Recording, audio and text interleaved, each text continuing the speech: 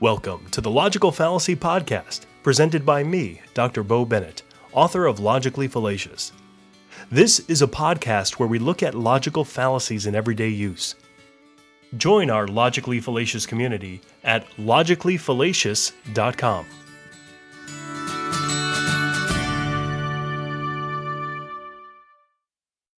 Welcome to the Upside Down.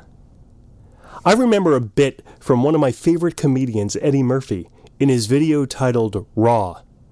Without getting nearly as graphic as Eddie, or being nearly as funny, I will paraphrase the joke. He talks about how a woman gets to be so enamored with a man that she could catch him in bed with another woman butt naked, then storm out of the room. When she confronts the man the next day, he would simply deny it. Then, after a few back and forths, the woman would say, "Maybe it wasn't you." Although written as comedy, there's a lot of truth in this bit, specifically the idea that our passions, desires, and biases, that is emotions, can be so powerful that it can make us believe that what is clearly true to others is clearly false to us. Perhaps this problem is worse now than in the past because political partisanship is at an all-time high, and many things have become politicized, including religion, climate change, and social issues. To use a term from the Netflix series Stranger Things, it seems like we're living in the upside down. Here's the formula to turn any fact upside down. Emotion plus ambiguity equals the upside down. This is the exact strategy that flat earthers use to convince people that the earth is flat. Creationists use to convince people that the world is only about 6,000 years old. And climate change deniers use to convince people that 97% of the world's climatologists are wrong. And Alex Jones and other political commentators are right. Let's look at a couple of recent examples and then see how we can use this same formula to deny just about any fact.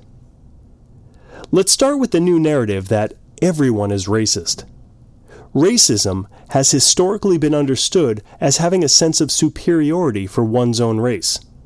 But there are other definitions of racism, including simply racial prejudice or discrimination.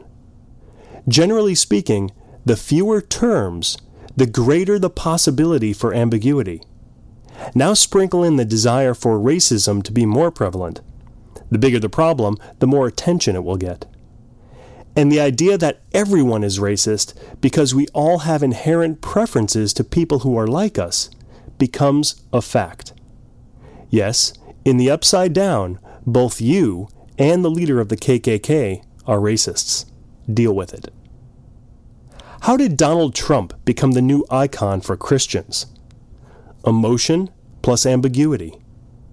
No matter what you think of Trump's politics, or how good he might be for Christian causes, any reasonable person not blinded by emotion should see that he is far from a Jesus-like figure, at least how Jesus is commonly understood within mainstream Christianity. But if the desire is there to make Trump the ideal Christian leader, the ambiguity is certainly there in the theology.